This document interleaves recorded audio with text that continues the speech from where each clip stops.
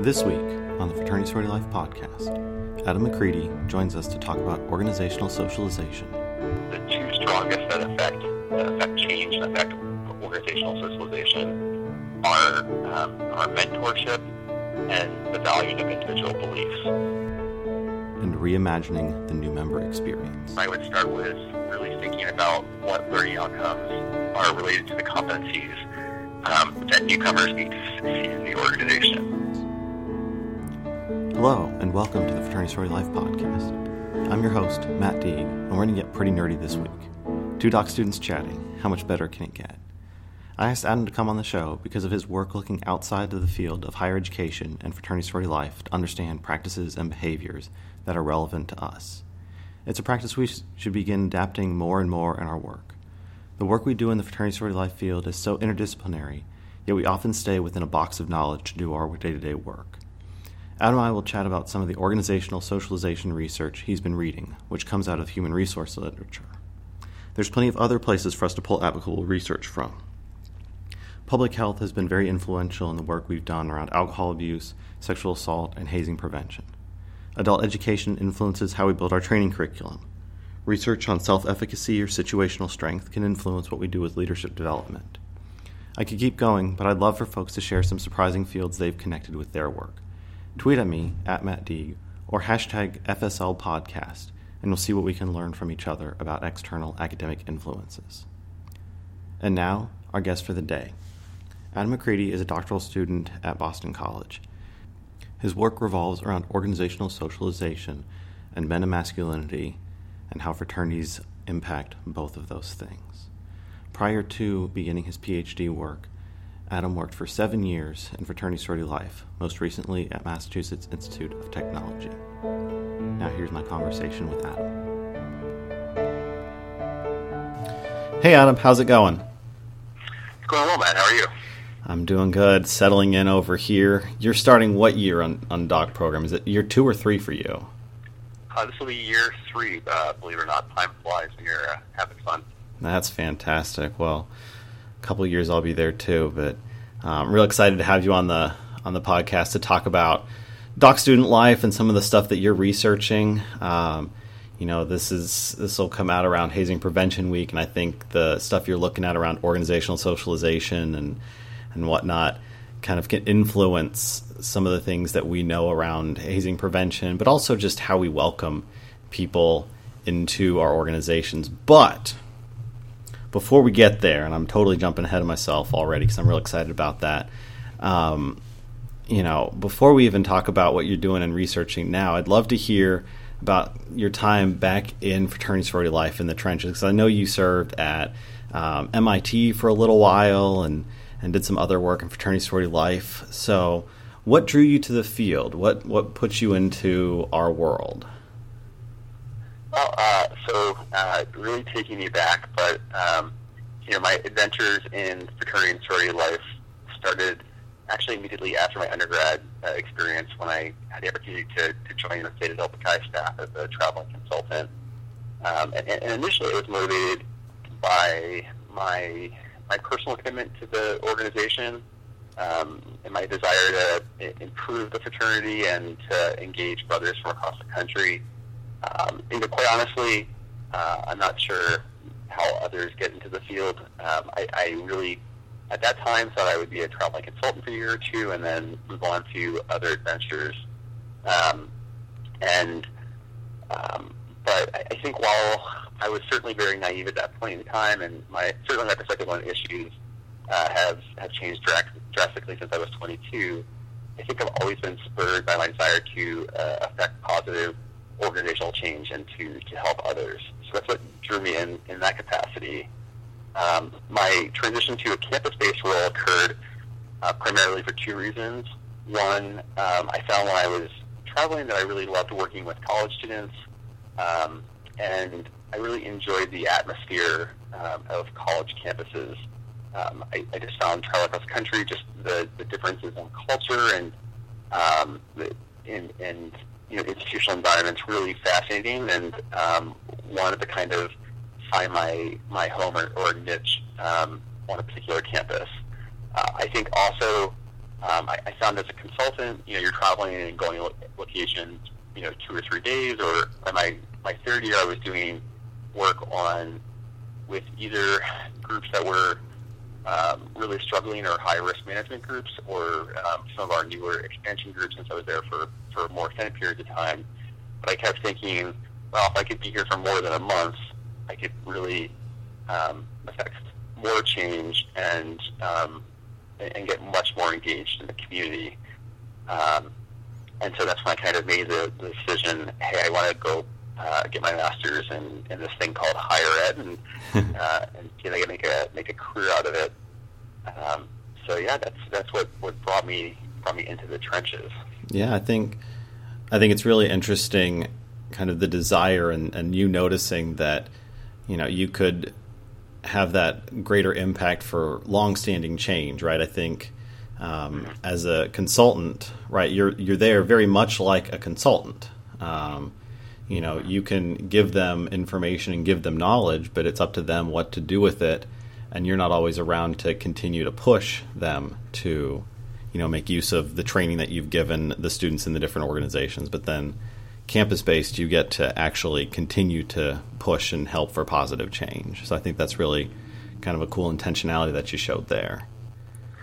Yeah, and I think, I'd be honest too, I think back when I was making transitions, there's some ignorance as well, right? I mean, I think there's the grass is greener always on the other side of the coin, or the other side of the fence, right? So you're looking at it from that perspective. I just felt like, I can do so much more as a campus professional, but I also was completely unaware of some of the organizational culture, the political, cultural aspects of institutions that affect the ability to make change. So, I think campus professionals really can make deep systemic change, but I was certainly very ignorant to the obstacles that are in the way to making change. Right, yeah, we look and we're like, we can do all of this, and then we get there when we recognize all of the stakeholders that you actually have to work with and convince, and it's not as easy as we think or hope it would be. So, yeah, absolutely. Building off of that, so you were at New Hampshire, right, and then MIT. Yep. So yeah, my first 4.5 years were at University of New Hampshire, and then I did 3 years at MIT. So, what were some of the most rewarding moments for you, and then maybe one or two of those really challenging moments that you were like, okay, this is where I'm really putting my skills and knowledge to work? Yeah, I think, maybe start with the challenges first. I think they tend to stick out a little more. But my time at UNH, really my first 2 years, I think, were pretty challenging. When I left Bowling Green, I really intentionally looked to go to a community that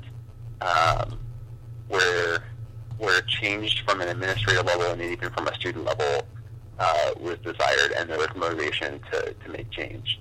And so I was very fortunate.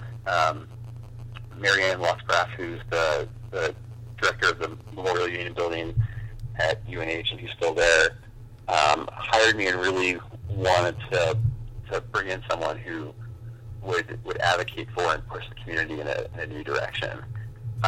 But kind of like I was referencing earlier, to make change, you have to deal with politics, both from an institution and an alumni and from students, and just culture that really wasn't, systemic and was not interested in moving in certain directions. So, right. My first 2 years really dealt with a number of very serious risk-related incidents. And I think one of the more challenging aspects is I quickly developed a reputation amongst the students as an enforcer. And one story I'll share is that I remember distinctly during a President's Council meeting, a number of chapter presidents confronted me about their frustrations of being held accountable. And I'll never forget that one of the sorority presidents said, "Adam, if you keep enforcing the policies, none of us will be left." And I remember looking her in the eyes and saying, I really don't care who's here, and I have no problem if if they bring in entirely new groups to replace those who are here. I care more about the actions of our organizations and where they embody the values of the group.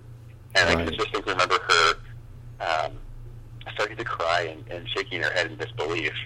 And for me, leaving that meeting utterly exhausted. Yeah. Now, I guess in response to your other end of the question, as far as a reward, I think one thing I come to recognize in this field is that a lot of the seeds you sow, you'll never actually see spring, or you won't see spring during your tenure at an institution, particularly with organizational change. Right. And I think one of the more rewarding aspects, if anything, has been hearing from various stakeholders, whether it be individuals still at UNH or headquarters professionals, talking about how much the University of New Hampshire community has improved since my departure. And while I don't want to take individual credit for change, there are a lot of stakeholders involved in that process. I hope some of the efforts that I put in led to those changes, and I think I do have a sense of pride that the community's by and large headed in the right, a better direction than where it was when I started. So, and then another rewarding experience is during my second year of my master's work. I advocated wrote the curriculum for the inaugural Delta Chi Preamble Institute, which is the fraternity's values and leadership program. And that program just celebrated its 10th anniversary when it was held this past winter. Wow. It's been really rewarding to watch and see that program thrive, and I think by and large we receive positive feedback from past participants in the fraternity's leadership. So again, something that I was really fortunate to kind of get my hands on early and believe in, and to see where it's at today has been really cool. No, that's really awesome. Do you get to go back and facilitate that? Yeah, I served as a facilitator on it for I think the first 5 years. I was really involved in it, and then I consciously walked away for a few years because I didn't want it to be the Adam McCready program. I wanted it really to be a self-sustaining fraternity program. Yeah. And I've gone back since then, and I think facilitated once or twice. But since I started my PhD work, I just haven't had the opportunity to go back. But it is nice to go back now and then, and see what elements of the initial curriculum I wrote that are still there, and then also to kind of see what changes have been made, but to generally see some of the cultural shifts that have occurred within the organization that individuals attribute to the program. Yeah.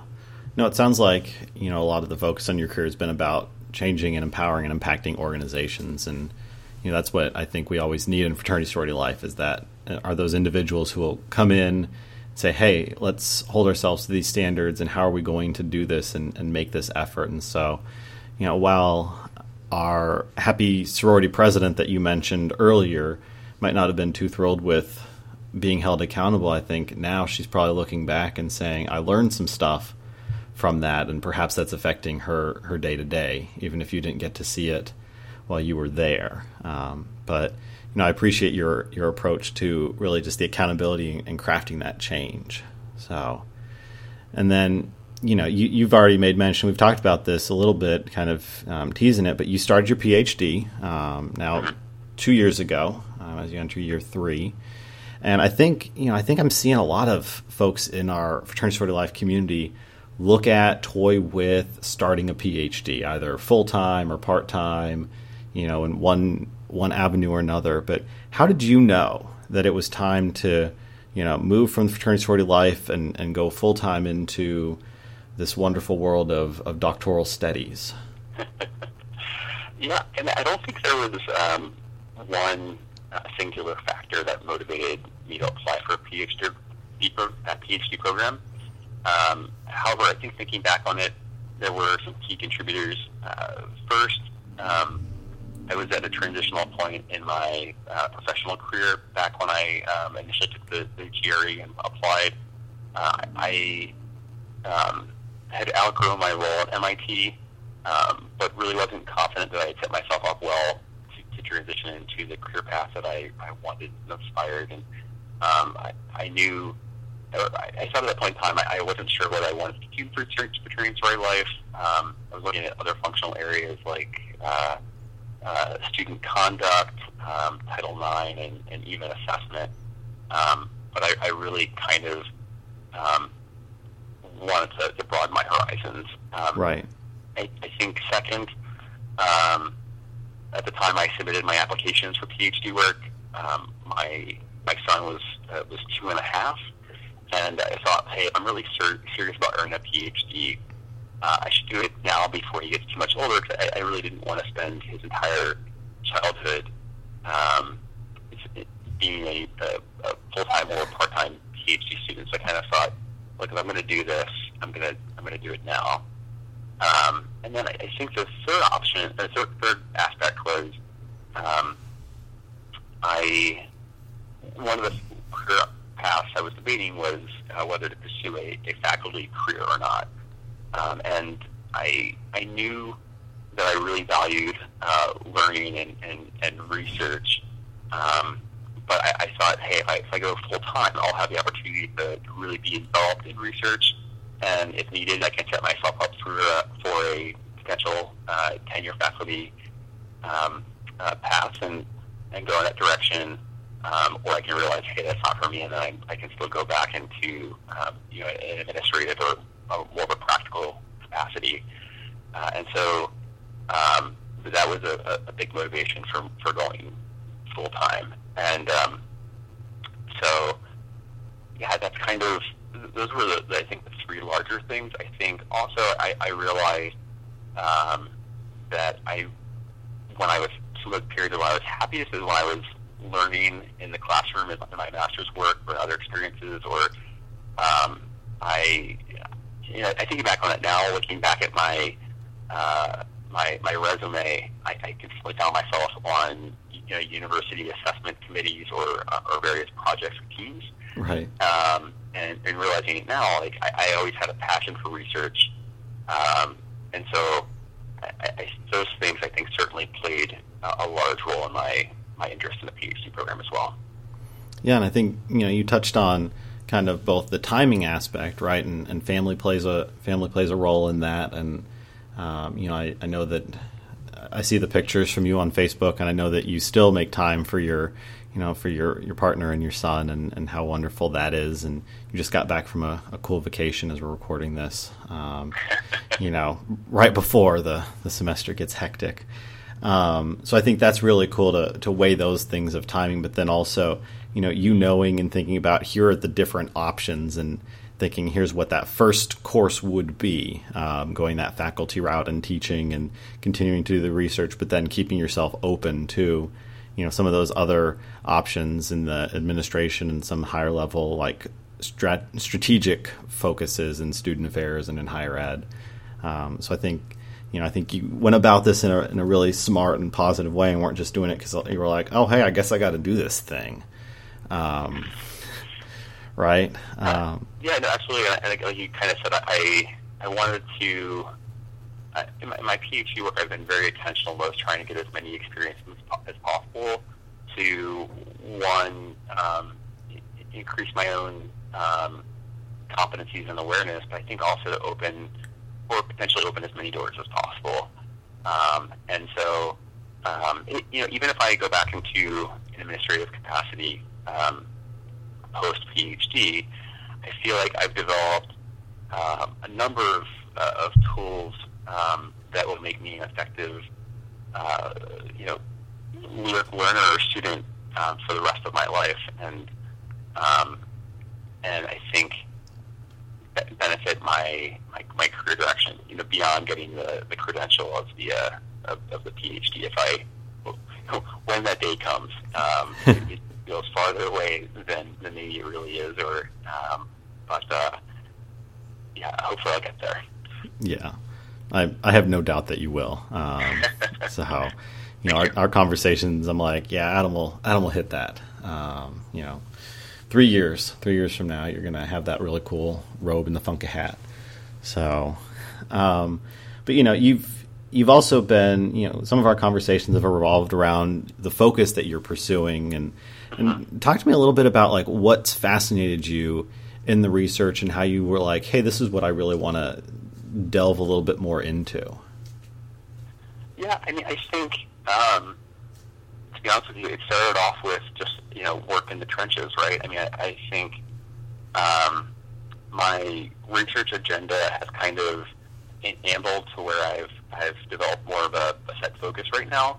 I think I initially started off when I was applying to programs, or even at the end of my experience at MIT, really fascinated by the question of why do college students, but in particular fraternity men, who perceive themselves as good, cause harm to themselves or others. And, in particular, like, why do fraternity men engage in all these antisocial behaviors that are just to the extreme?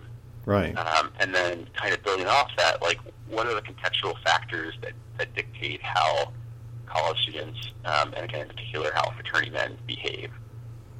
And so over time, as I've examined that question and kind of really delved into the literature, I've began to consider and understand how organizational socialization impacts new members to adopt certain norms perpetuated by their groups. And in particular, I'm interested in how fraternities and other single-sex organizations influence men to adopt certain masculine norms, right? That influence their poor judgments and behavior. And what I find really fascinating is that there's very little research looking at how groups influence men to become men. There's concern about it, but no one's really looked at it from an organizational socialization perspective.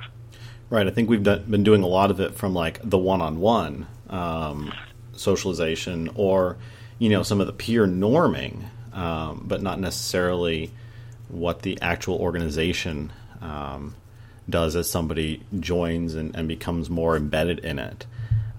So that's perfect. Talk to me more about this. Like, what have you been finding in terms of the socialization process and how it affects our, I guess, primarily young men who are joining organizations? Yeah, I mean, in truthfully, I still have a lot to learn about organizational socialization. The bulk of the literature out there is all rested in the business literature and looking at newcomers to the workforce, right?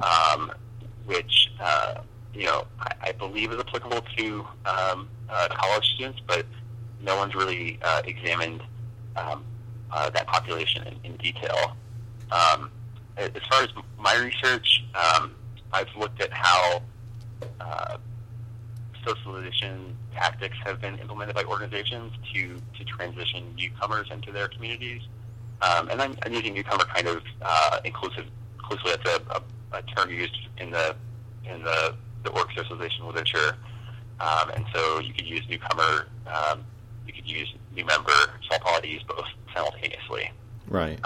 So within that research area, framed by a lot of Shine's work and his work with online, they developed a theory of organizational socialization, and other scholars have found evidence that there are certain socialization tactics that promote newcomer adjustment and learning more than others.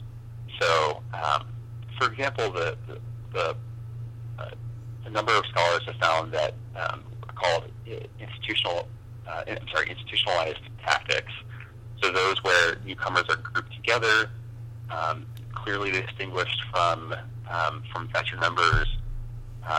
The new member programs or newcomer experiences operate in a very sequential, fixed manner. There's a definitive start and end date. And then also there's mentorship that's intentionally provided from veteran members to newcomers. Those efforts have been shown to promote more learning than socialization tactics that are geared specifically to individuals. So those that are a bit more informal or where newcomers are almost automatically incorporated to be the organization from the beginning. So, I think that's fascinating. Another end is that scholars have found that socialization practices that value the identity and beliefs of newcomers is negatively related to the development of newcomers into the organizational culture. So I'll let that sit with listeners for a second, because in a sense what we're saying is that, if you want if you want an individual to change their behavior, the organizations that strive to place the organizational values above individual values can more effectively to change and assimilate newcomers to the organization. Yeah, as you said that, I was thinking, I was like, can he say that again? Because it seems completely counterintuitive that, or like backwards, that we would not value somebody's values and then they would become like more knowledgeable or more socialized into the organization. But then it also makes sense, right, that they're throwing off who they are or who they have been in the past to quote unquote embrace organizational values. I think just maybe putting the cart before the horse in our conversation, I think give some credence into why undergraduates in fraternities and sororities, or in other organizations that matter, rely on hazing. Because if their organizational aim or their aim through hazing is to promote organizational assimilation and to diminish individual identity, then hazing might be an effective mechanism to that end. Or not effective. It might be it might appear as a simple mechanism to that end, rather.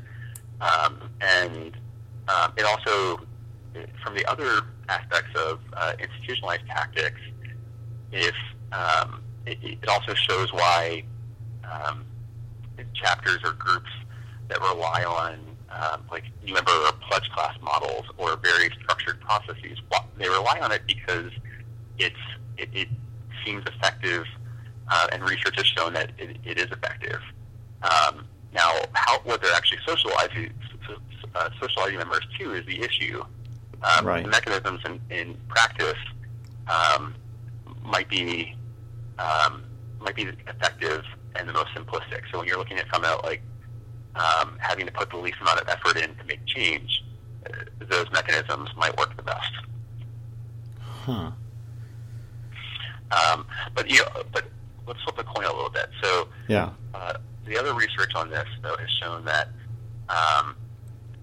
within organizational socialization, that newcomers' self-efficacies and their own personal proactive behaviors promote their organizational socialization abilities. So, said more clearly, like the more confident a newcomer is in his or her own abilities, and the more he or she seeks out knowledge, awareness, and skills to succeed in the organization, the better he or she transitions into the organization. So, but along with those institutionalized practices I was just discussing earlier, researchers have found that institutionalized practices stifle newcomers' proactive behaviors. And so, and while research really doesn't exist on this too much, one could surmise too that these institutionalized practices, particularly the aspect of diminishing individual identity, also might diminish an individual's self-efficacy.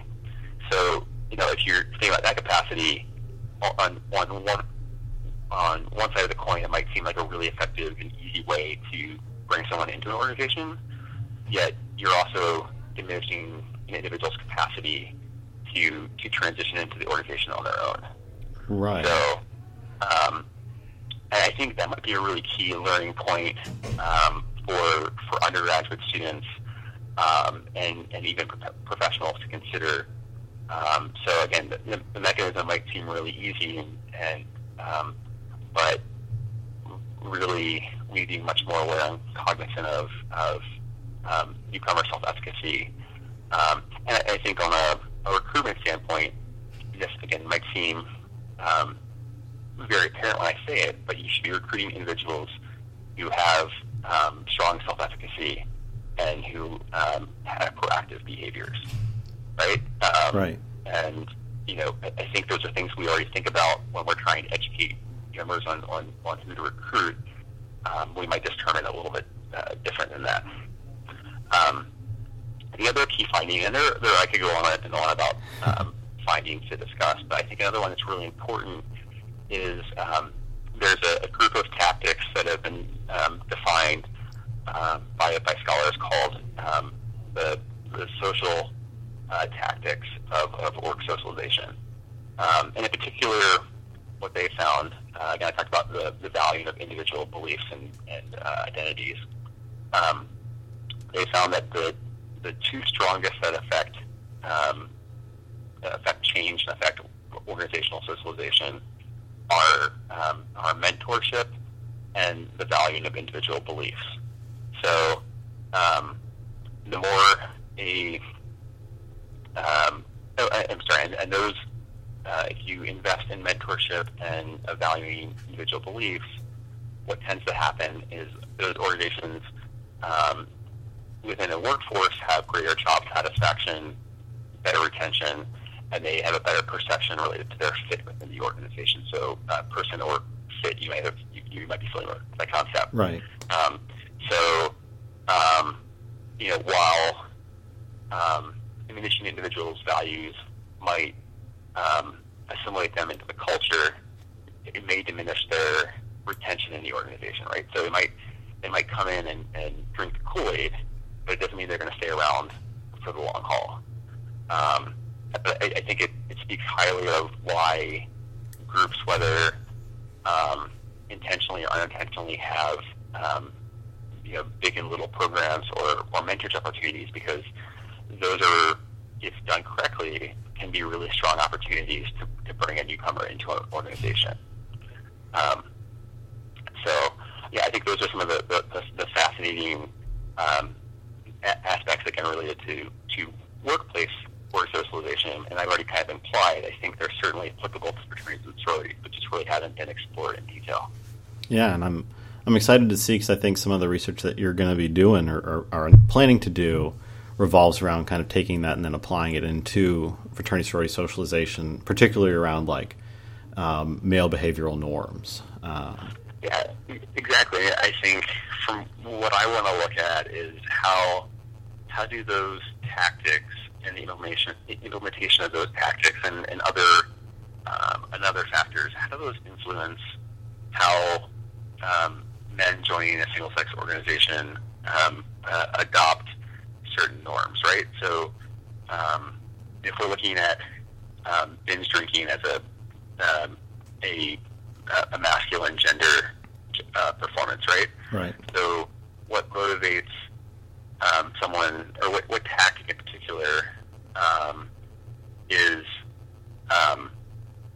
effective at getting someone to change their behavior related to that norm? And by knowing that, you can think about certain intervention strategies, or design your education in a way that might help diminish or change that norm. So, as you mentioned earlier, I think a lot of the masculine research, or research in general on fraternity and sorority members, tends to look at individuals, but really how can we look at making organizational change to proactively change behavior? Right.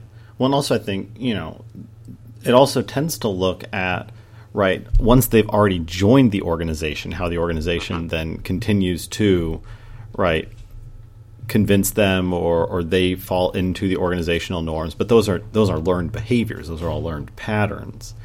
And so I think, what you're looking at, and I think I want to, going back to kind of the conversation of, the two different, I suppose, ways we socialize in, right? So the one where we kind of put them in groups and we want them to learn the organization's values and kind of put those above themselves. Is that a fair restatement of the kind of first thing that you were talking about? The one side of the coin?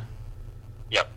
And then versus the other side where, we focus a little bit more on self-efficacy and helping them to kind of maybe bring their identity and values into the organization and see kind of how everything matches up, right, to maintain that self-efficacy. And I think, when I hear that, I hear, one is can be semi-short-sighted, right, that it's easy to do the first one, right, get them in groups, do this, but then the long-term payoff is not as good for the organization or for the individual as we'll call it the more complex one of getting those mentorship roles, helping somebody to self-actualize and find those things. And so, how do we continue to increase that and increase the self-efficacy in our new member socialization processes is going to be pretty key moving forward. I think it's tough, right? And I think when you're from your comments, and one thing I think of, right, is you think about when a headquarters, from a fraternity story life perspective, goes in and tries to reorganize a chapter, right? Or you try to work with a chapter that had a hazing incident to change their new member education program, right? Right. And I think the problem we face with that is that the students you're dealing with have seen the perceived benefits or ability to change newcomer behavior with their prior program, and the individualized strategies that are often implemented in certain headquarter new member programs may not affect change as quickly, right? Right. And so you try to implement that, and members are like, well, I saw this before, it was way more effective. And so, again, perceived easier to implement, so we're going to go back to that. We'll do this on the surface, we'll do this on the side because it works. Yeah. Or it's perceived to work. So I think part of it is if you're trying to change behavior, you really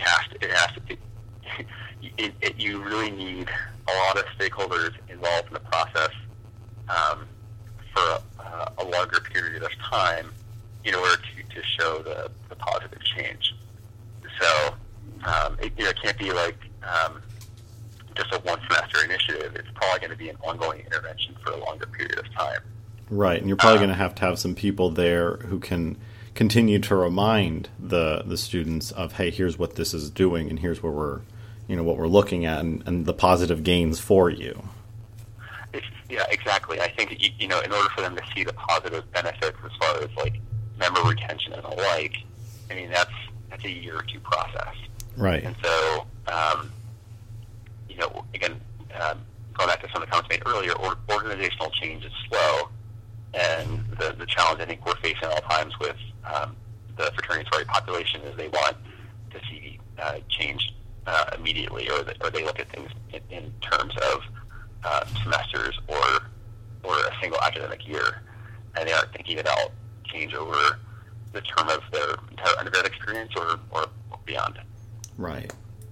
So, and I think the other thing too, right, is I think that some of the new member class models can work. I think what often happens within chapters that are, particularly those that are creating their own programs, is that the curriculum is put together in a haphazard, or they aren't intentionally thinking about the outcomes they're aiming to achieve. They might think, oh, we want to promote solidarity, but they aren't thinking about what they're actually doing to promote solidarity, or they're not considering the ramifications of how their actions might impede other gains as far as like retention and satisfaction in the long run and the like. So I think helping groups be much more intentional in their development of group education programs can be very key as well. Right, and to give some of our undergraduate students a little not credit but leeway, right? They're still undergraduates in learning how to put all of these things together. So, you and I are looking at this through, several years of experience, many years of experience, I guess, if you combine both of us. And we can say, hey, this doesn't work, but they're 20 years old, and so again, having some external or additional help or assistance for them in crafting these programs can be really useful. And, the other thing I just popped in my head thinking about is that from a headquarters perspective, right? You think about groups that are doing expansion, right? Yep. They're recruiting individuals who typically have pretty high self-efficacies and are who display a number of very proactive behaviors, right? They're go-getters. They're people who, using some language from fired up to the horses, right? Right. And I think the problem we have is that we recruit those individuals into new chapters because they're interested in being self-starters. Yet we often then provide them or allow them to create new member programming, and so organizational structures that then inhibit those very behaviors that they displayed. So, and then we wonder why we aren't recruiting more horses into the organization. Well, is it because the org structure is flawed and is causing people who are those horses to look at the organization and go, why the heck would I want to join that group? So I think being very conscious about how you're structuring the organization related to newcomer socialization should be a consistent thought of all fraternities and sororities. Yeah, I think as we talk about that, I'm wondering, if you were designing like the entire fraternity sorority new member process, right? Mm-hmm. We've got new guys, they're coming into our organization, and you were building this thing from scratch. Knowing what like what might be the overarching design for you? Would you continue our current model? Would you move to a more mentorship? Or like, what would this look like? First I want to say that I think there's a number of contextual factors that influence processes, right? So environmental and individual factors. I could get all Broth and Brenner on you, but like I'll avoid talking about all the ecosystems. But so I don't believe there's a one size fits all model, and I think that's often a problem in the field of fraternity and sorority life. But I think that for one, I would start with really thinking about what learning outcomes are related to the competencies that newcomers need to succeed in the organization. So I think one of the problems we have with new member programs is it tries to be an all-encompassing learning experience. It tries to teach newcomers everything they need to know about fraternity and sorority membership, and that's just not possible. So really, what are the key outcomes that it depends on each organization that is needed to transition someone effectively into an organization? Mm-hmm. So and try to simplify it, and again, don't make the new member program more than it is. You can continue to do education. I mean, it's like professional development for fraternity and sorority professionals. Like, how are you doing continued education once someone is a part of the organization? And I think certain fraternities and sororities out there are already thinking about that and doing it well. I think the other aspect I would consider is, and this goes back to the literature, is that if you're going to use a new member program model, is that your program should be very transparent, it should be finite, and the model should be intentionally sequential to build up to those learning outcomes. So, and that you should be able to carefully articulate to individuals on what they're going to get out of the experience and when it will start to end. And again, I think that might hold true in certain organizations out there. I can think of NPC groups often are like that, and I think fraternities are, and NIC and other, Alpha or NTHC are moving in that direction. But I think that's often where we get caught up, is we're not explicitly transparent about what's going on. And then the third aspect is I would really heavily incorporate mentorship in the program. And in particular, I really think that new members should be intentionally paired with a carefully vetted and educated mentor, and even potentially alumni or volunteer mentors, so beyond the undergraduate organization. Right. And I think that's kind of one great opportunity out there, right, is campuses spend a significant amount of time training officers, or even our national organizations spend time and resources to train officers. I really think we should be considering, do we need to invest as heavily or more heavily in our mentorship training? Mm. So, to get really wild, should we have every big brother or big sister or whatever you want to call your mentor, should it be trained and certified? Oh, yeah. Whether it be at a campus level or an organizational level. Because if this mentorship aspect is really that important to org socialization, and our orgs really believe in lifelong friendship and continuous improvement, we really need to invest in mentorship. I think that's a vital aspect toward socialization of social organizations.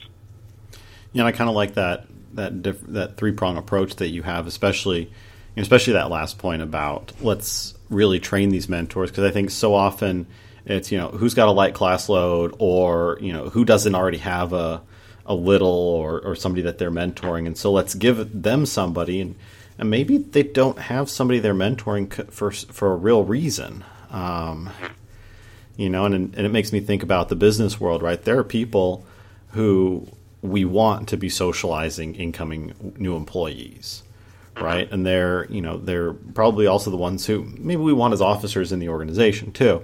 But there might also be other ones who just haven't risen to that role, but they still are good exemplars of the organization and good mentors. And let's train them and help them to be more effective. And I think you're onto something. And even as you're saying that, I was thinking about, we do a lot of training with officers around decreasing risky behavior, right? Uh-huh.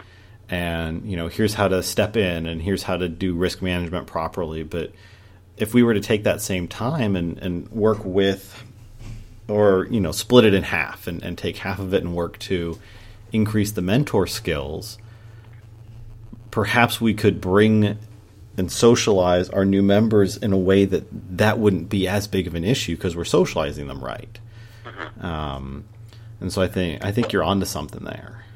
Well, I think the other aspect of that too, right, is we often do required new member workshops or trainings, right? So we bring all the new members in and tell them about the policies or how the experience should be. Right. Yet they typically hold zero power. Organization, and we would hope organizations are equitable and treat all members fairly, but clearly based on hazing incidents or just other my anecdotal experiences, that necessarily isn't true across the board. So those members aren't empowered to affect the change that we're trying to challenge them with. Whereas if we're training the mentors, one would hope that those individuals have more power within their organizations to affect change. So I think it's a much more pragmatic approach to making the change that a number of us want to see within the fraternity and sorority life I think the challenge, right, is one, trying to recruit the right mentors and then getting them to agree to these to these processes and these educational efforts. But I think it's worth investing in, because I think it's really what's going to make the change in our organizations. Yeah. No, and that was one of the other things I wanted to ask about, was just how socialization and using it might affect some broader scale cultural change. And I think you touched on that with this idea that if we have these mentors, one, we're helping them to maybe be more proactive too, in terms of changing the culture, even outside of their quote unquote mentoring responsibilities. But then as they help to socialize, they're also further creating some more cultural change by bringing those new members in a different way of socialization and into a different set of cultural norms. And so I think that's really cool. Are there other thoughts around how socialization could affect cultural change for us? Yeah, I mean, so again, with my research looking at, in particular, meta-masculinity, I believe that fraternities and sororities, and particularly those that possess significant social capital and dominant standings on our campuses, and this is, you can find this in DeSantis's work, or some of the other work related to fraternities and sororities, but those groups tend to perpetuate unhealthy masculine norms, and if you caught that carefully, you heard me. Yes, I think that sororities also perpetuate masculine norms, because they perpetuate competition and binge drinking and other behaviors that are generally unhealthy and largely defined as masculine norms.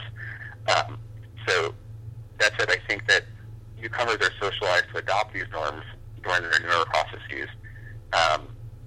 And if our organizations really are about fostering better men and better women, it starts with thinking about how gender norms are promoted and socialized through the newcomer experience. So I think one way to affect the masculinities espoused by fraternities and sororities is to modify socialization tactics. For example, like a fraternity and sorority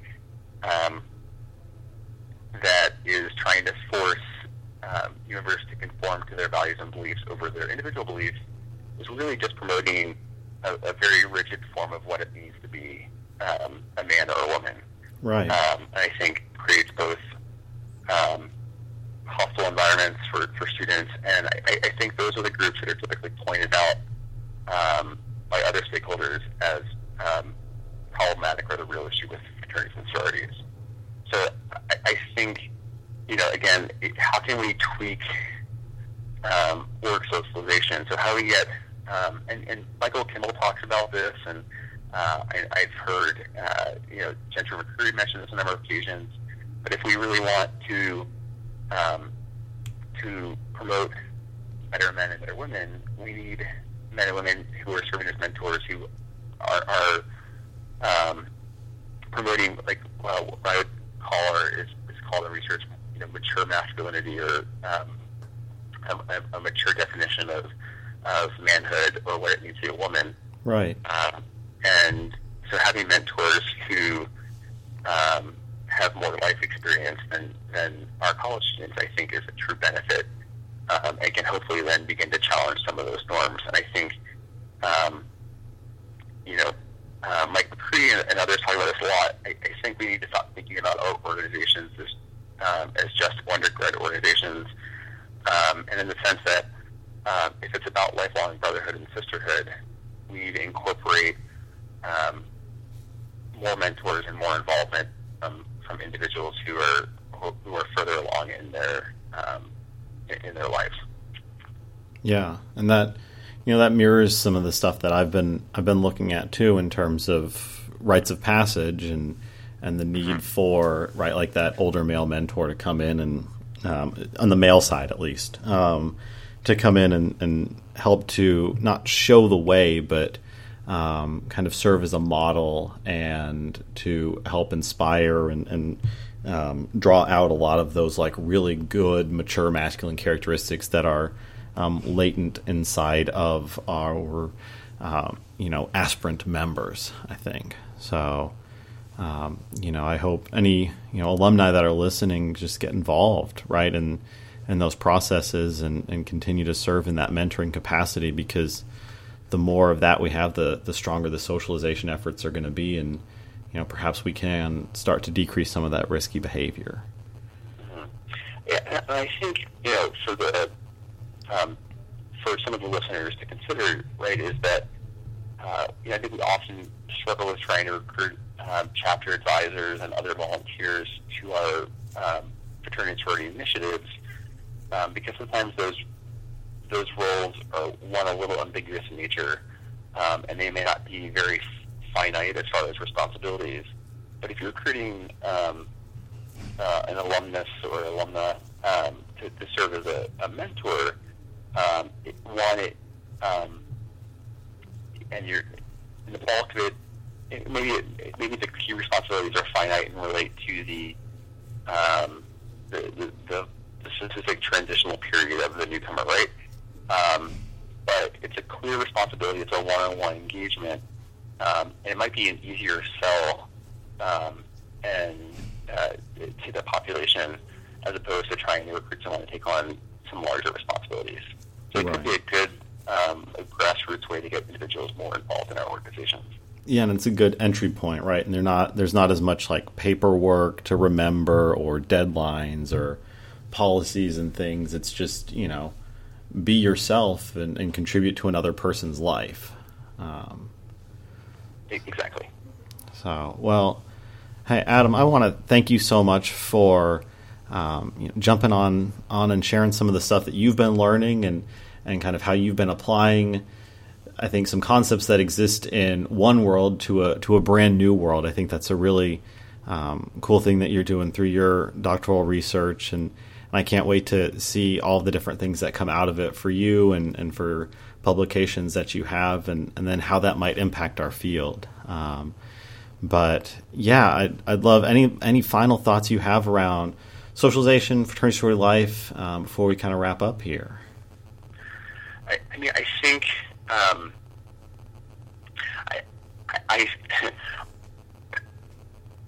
I think for our listeners, it's important to consider that I don't think individuals are trying to be malicious with the new member education, right? And I don't know what many listeners would consider it to begin with. What I think, though, is that the mechanisms they're implementing are either done haphazardly or they're repetitious of old behaviors. And so, if we just tweak or can make certain changes to new member socialization, we can really, I think, make some drastic changes to our organizations. But they should be founded in research and evidence, and we can't just think that anecdotally what applied on campus A will work on campus B. So I think you also need to consider context in that situation. But I think, I'm biased here, but I think org socialization and in particular new org socialization can provide a really fascinating avenue for the future of fraternity and sorority membership. Awesome. And one final question before I let you go: if folks are interested in channeling their inner nerd, like you and me, who are some of those authors? I know you mentioned Edgar Schein. Who are some other folks that they could be looking at?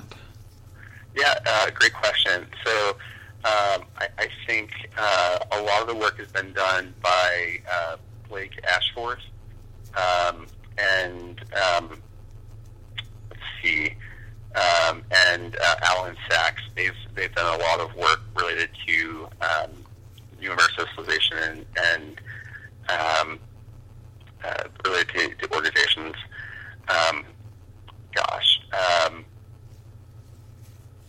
Let's see, anyone else I would throw out there? Elizabeth Morrison as well. But I really think I would encourage them to start with looking at what Ashforth and Sachs have done, and that'll lead them in a pretty good avenue of what's out there. But write to college students. Awesome. Very cool. And I'll link to some of those things in our show notes. So, Adam, again, thank you so much for joining and for sharing your knowledge and research and things that you're learning. And I wish you the best as you begin and get into year 3. Looks you're almost done with all that coursework. Thank you so much for letting me chat with you today, Matt, and I wish you the best of luck on your PhD journey as well.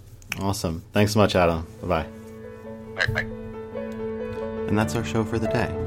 Many thanks to you for listening and to Adam for sharing his thoughts and experiences with us. As always, if you have questions, comments, or thoughts about the podcast, leave a note on iTunes or tweet at me at Matt Deeg. And until next time, stay curious.